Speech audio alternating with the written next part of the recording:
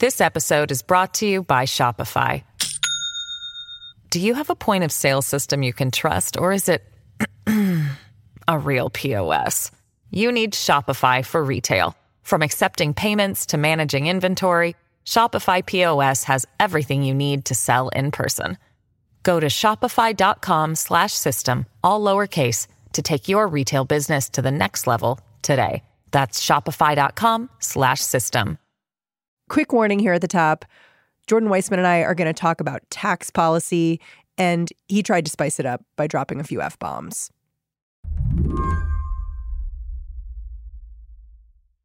This conversation is going to be about an economist. Yes, an economist. Because right now, this guy's ideas are hot, even sexy. Exactly the kind of guy Slate's Jordan Weissman loves to talk about. Is there such a thing as a sexy economist? Well, is there? Let me think. There have been a few. I'm not going to name them. This economist is French, too. He's young. He's like in his 30s, he's right? 30. I think he's 32. He might be a year younger than me. Whoa. He might be 33. We're roughly the same age. He's vastly more accomplished.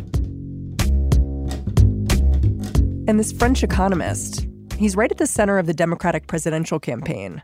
His name is Gabriel Zucman. Tax on the richest Americans. Joining us now, Gabriel Zucman. He helped design Senator Warren's tax plan as a co-author. Zucman has spent a lot of his career talking about inequality. What I'm saying is that the reality of American society is that poor, cash-constrained people pay a lot of taxes throughout the year. He also got really well known for his work on tax evasion and tax avoidance by multinational corporations and who was hiding money in the Bermudas. I mean, he ended up getting on the cover of Business Week actually this year for that, which for an economist is like, you know, landing on the front of Vogue.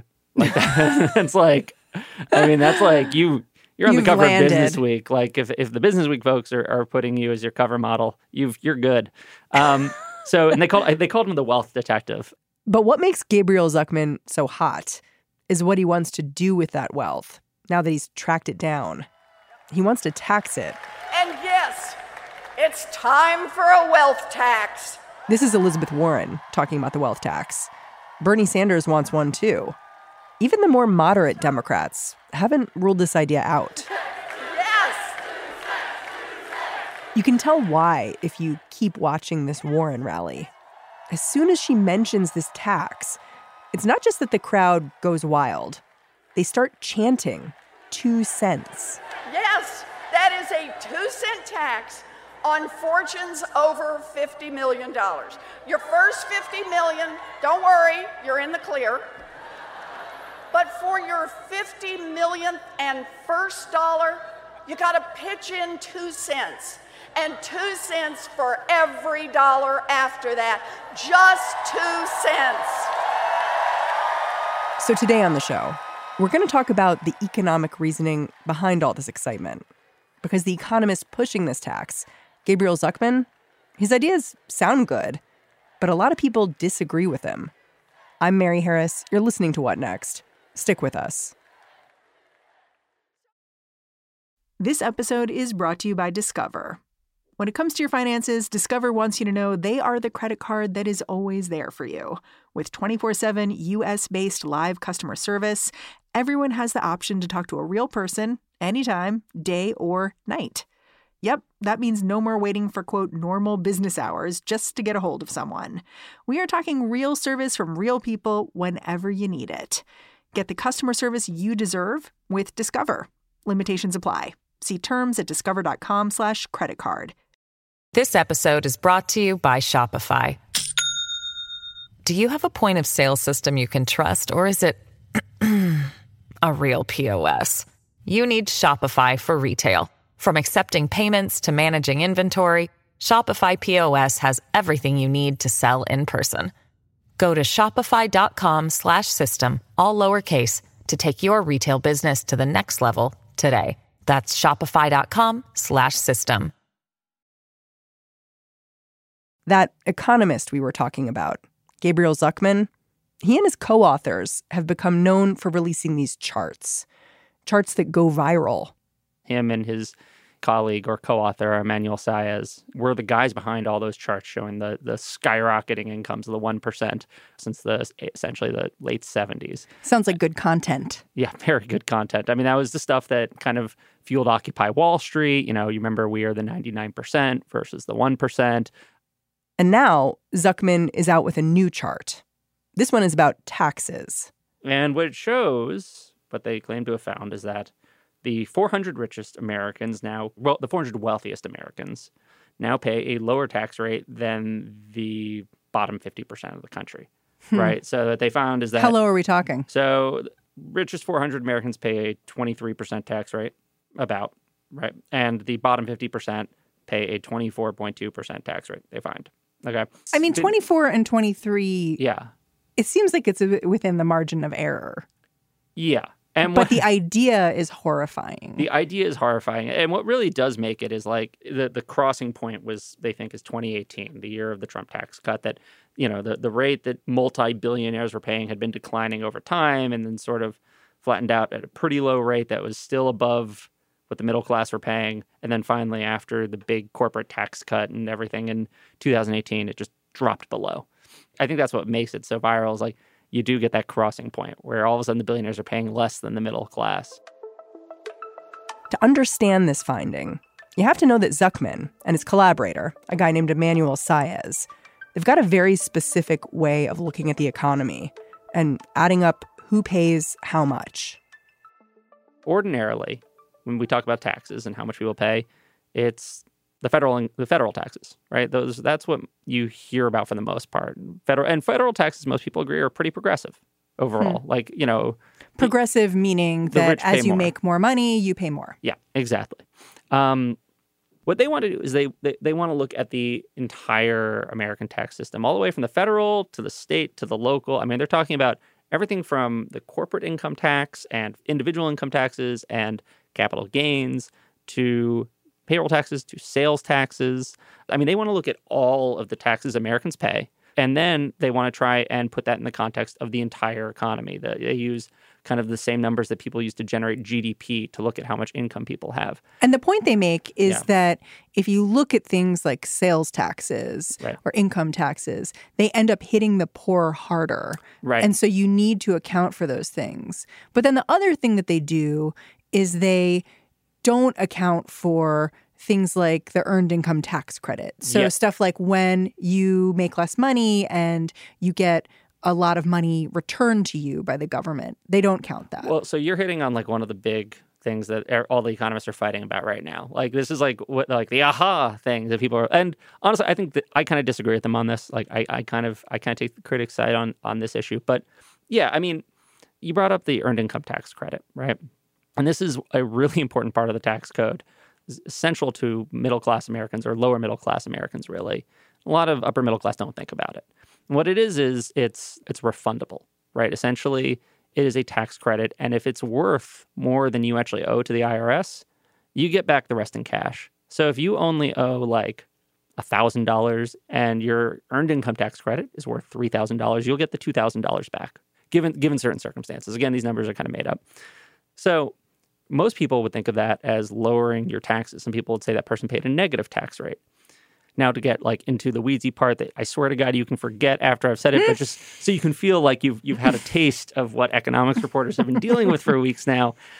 Essentially, Saez and Zucman don't actually really count that refundable portion as a tax break. What they count it as is a transfer, like food stamps or something. They say it's the same thing as a cash payment you get from the government. That's like, or a welfare check or a SNAP benefit, something along those lines.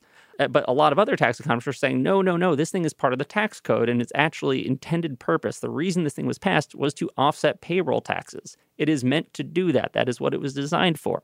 And so counting people's payroll taxes towards their tax burden, if they got the EITC, is like totally misunderstanding how the U.S. tax system was designed and et cetera, et cetera.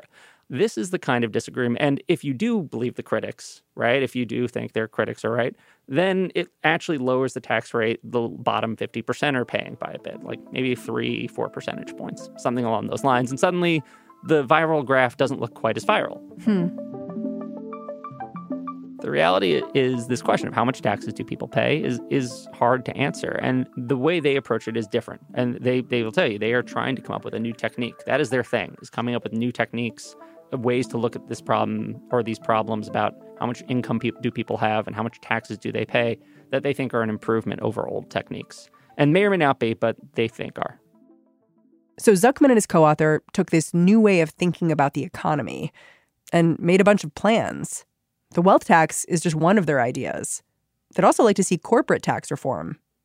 People have figured out how to stop paying the corporate tax by frickin' incorporating in Bermuda and, Ireland and whatnot. And we have this entire international tax system that just is designed to allow companies to kind of evade paying what they owe. And that's sort of a policy choice, right? There's no reason that we couldn't have had trade deals that said, actually, we're all going to agree on a minimum tax rate and figure out a way to enforce it around the world. And countries that won't agree to go along with it are going to face sanctions. The thinking here is there's no reason we couldn't have trade deals with other countries that would just say, we're going to agree on a minimum tax rate for corporations and enforce it around the world.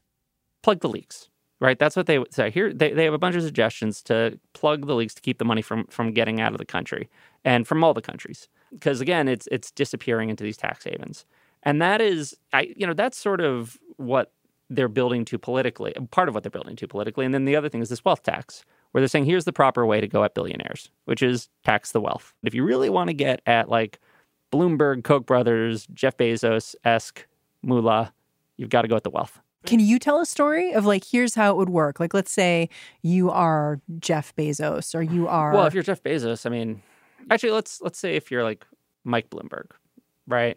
Who's very opposed to this plan. Yeah. And so one of the questions that has come up is okay, what do you do with private companies that there isn't really a market value for, right? Like, in order to tax wealth, you have to decide how much wealth somebody has, which is all fine and good in theory, but some things are some assets are really hard to value. How do you value a private company that that doesn't have shares selling? How do you value that painting in the closet? Like that Picasso you have hanging on your private yacht? It hasn't gone to auction yet. So what do you think it's actually worth? These are tricky things. Right. You look at Mike Bloomberg, he's got businesses and charities and horses and all sorts of things that you need to value if you're going to understand his wealth. Yeah. How much is that bearskin rug he's got in the apartment? What's that going for? And so, these are questions that they have to answer. It's like, how are you going to implement this? And so for Mike Bloomberg, it might be like, well, they say, okay, well, there's going to be an IRS unit that's in charge of trying to evaluate these companies and assess the worth of Bloomberg LP, whatever. And suddenly you are getting hit with this wealth tax. You might have to sell off some of your equity and relinquish control in order to pay it off. That's his new reality. Is he's got to debate whether to sell pieces of his company or just pay the cash, which obviously is really unappealing to. It's kind of ingenious. Yeah, I mean, it's don't pay us in cash, pay us in stock, then, and we'll just take control of your company bit by bit, or sell it off to whoever else. So sell us some equity instead. And this is the flip side is that having the IRS go in there and actually force people to decide how much they're worth and, assess the value of their assets would give us a better sense of all these academic questions, right? Once you actually start taxing something, we can record all the wealth and actually finally know. We don't have to have methodological debates about whether or not you're tracking or uncovering this stuff correctly. Instead, you can just, look at the data. Let's talk about some of the criticisms of a wealth tax. Yeah. Which is something that Elizabeth Warren and Bernie Sanders are both advocating for. Yeah. So one criticism is that other countries have tried this. Yeah. And they've immediately pulled it back, or not immediately, but quickly pulled it back. That happened in Denmark, happened in France. Yeah. Why isn't that an argument against this idea? I mean, a lot of countries try things. It doesn't work. Try it again. Switzerland still has its wealth tax. It's smaller than what, Warren is proposing, but it wasn't necessarily implemented ideally, and you try to learn from failure. That's the honest answer, right? These guys tried it. It didn't work. They, also there's sort of in the last couple decades, there's been a pretty strong anti-tax streak ascendant in Europe, among EU technocrats. Just because it fell out of favor there doesn't mean we couldn't try it here. That's part of what, Warren and Bernie and also, Cise and Zuckerman are arguing now, is that you try to learn from history. I was interested to read that the fact that these wealth taxes had gone away, it was strategic on some countries' parts, where they said, we'll get rid of this wealth tax because rich people don't really like it. And the idea is that then we know there will be some rising inequality. We don't love that, but it'll boost the economy. Rich people will come here and they'll create jobs. Yeah. Well, part of the problem for Europe is also that you can just fucking move anywhere. That's right. You can just become a tax refugee really easily. And European countries don't reach out and tax their citizens wherever they happen to live. That's what makes the U.S. different, is that wherever you go, unless you give up your citizenship, we will tax you, or we'll try to tax you. And so in Europe, there is this element of tax competition. Back in the U.S., the biggest criticism of a wealth tax is that it would be hard to do. The IRS would need to staff up, find people to appraise all this wealth. And it would also be hard politically. Not just because lots of people with deep pockets oppose this kind of tax, though that's true. For Democrats, embracing a wealth tax means thinking about money in a new way. Back when he was running for president, Bill Clinton reportedly said having more millionaires would make the world a better place. A wealth tax, that is a whole different idea. That was the late 90s. That was when being rich was good. Everyone was getting rich. Everything was great. We had the new economy. We've now had 20 years since then, and we've had a lot of years of economic research by the likes of Zayas and Zuckerman showing that the rewards of the economy and our wealth is concentrating at the top, and there's been a lot of frustration over that. There's a lot of frustration that a few people seem to be benefiting so outrageously, while a lot of people can't afford their medical bills now. But I don't think there's good evidence that this has gotten more politically feasible. It's popular. It polls well. There's I think it's a 70% approval rating or something for Warren's plan. When people, that'll probably go down just because of partisan salience. Once they realize that this is Elizabeth Warren's plan, more people will, oppose it. But most people think, as a matter of fairness, the rich should pay more. That's a constant in polling, that everyone thinks the rich should pay a higher share. And the way you target the rich is by going after wealth. There's only so much money you can raise by taxing their income because they're good at deferring it. This last point is important. The reason a wealth tax is so novel, and advocates say so vital, is because taxing income, which is what we do now, it's hit a bit of a wall. The bulk of many wealthy people's net worth is locked up in investments well out of the IRS's reach. And as long as that's the case, all that money, it's just making more money. And the inequality gap, it's getting worse. To me, the idea of a wealth tax it's a little bit like single payer. It's a really good focusing mechanism for okay, how do we get at this kind of money? How do we get at capital? How do we get at these fortunes? And maybe the actual proposal is, a little bit sci-fi, a little bit fantasy. But it also has encouraged a lot of thinking about other ways to do it. And you're actually seeing politicians and other academics saying, well, okay, a wealth tax is impractical for X and X reasons because no one's going to be able to evaluate this and people are going to hide it this way.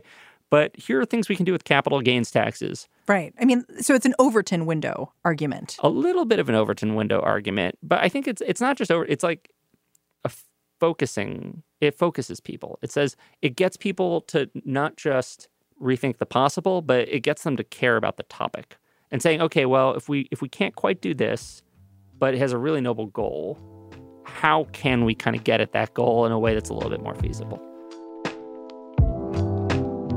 Jordan Weissmann, thank you so much. Thanks for having me on for this weed whacking journey. Jordan Weissmann covers the economy and business for Slate. All right, that's the show. What Next is produced by Jason DeLeon, Mary Wilson, Danielle Hewitt, and Mara Silvers. I'm Mary Harris. Catch me on Twitter. I'm at Mary's Desk. And see me back here tomorrow.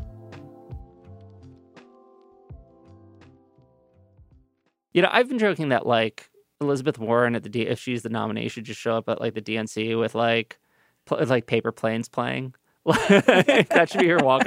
I know it's 9 to 5, but I think some MIA, take all I want to do is take your money. Yeah. That's sort of That's her jam. I feel like it would be, she should at least do a web video like with it. If anyone's out there, please do it for Jordan. Humor me. When you need mealtime inspiration, it's worth shopping Kroger, where you'll find over 30,000 mouth-watering choices that excite your inner foodie. And no matter what tasty choice you make, you'll enjoy our everyday low prices, plus extra ways to save, like digital coupons worth over $600 each week. You can also save up to $1 off per gallon at the pump with fuel points. More savings and more inspiring flavors make shopping Kroger worth it every time. Kroger, fresh for everyone. Fuel restrictions apply.